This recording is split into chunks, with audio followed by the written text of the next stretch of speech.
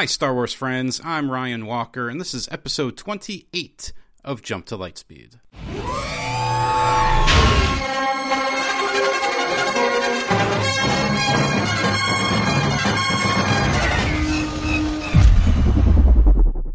First of all, if you haven't seen The Rise of Skywalker yet and wish to remain spoiler-free, this is probably not the podcast episode that you're looking for. In fact, I'd say most of this week's episodes you may want to set aside until you have seen the movie.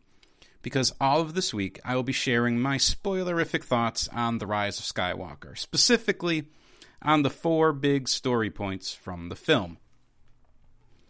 I'm serious. I'm giving you one last chance to get out.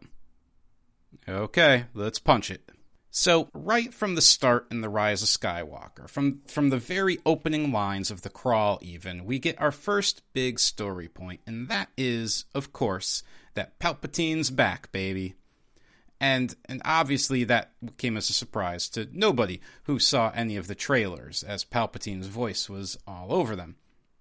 But I think what shocked people the most, at least what shocked me the most, wasn't that he was back, but that he'd been back for evidently the entire duration of the sequel trilogy. And in fact, since moments after the events of Return of the Jedi. And that it kind of came out of nowhere. Now, J.J. Abrams and other folks at Disney and Lucasfilm have stated many times over the past few months that the plan was always to have Palpatine return for the final chapter. And if you go back to the previous movies, you can see some of the seeds planted.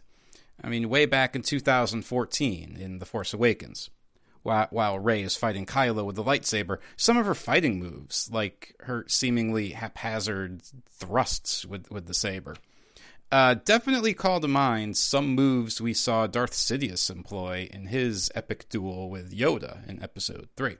So, clearly there was always some kind of plan to connect Rey with Palpatine.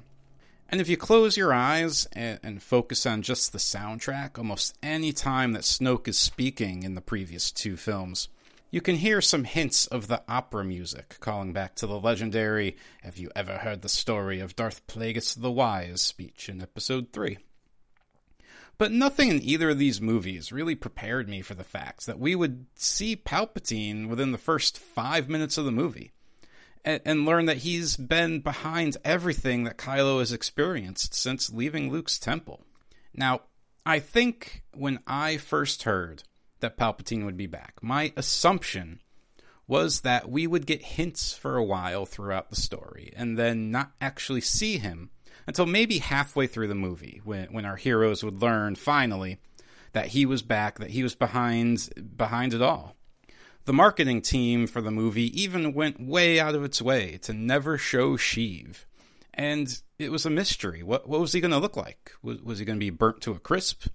Was he going to be a CGI de-aged Ian McKellen? Was he going to be Matt Smith?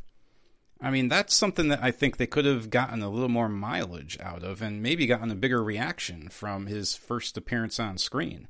And if they would have held back a bit, I think that the movie could have avoided what I found to be its biggest problem. And that is that it felt so disconnected from the previous 2 episodes that for much of the first 45 minutes, I was trying just to get my bearings.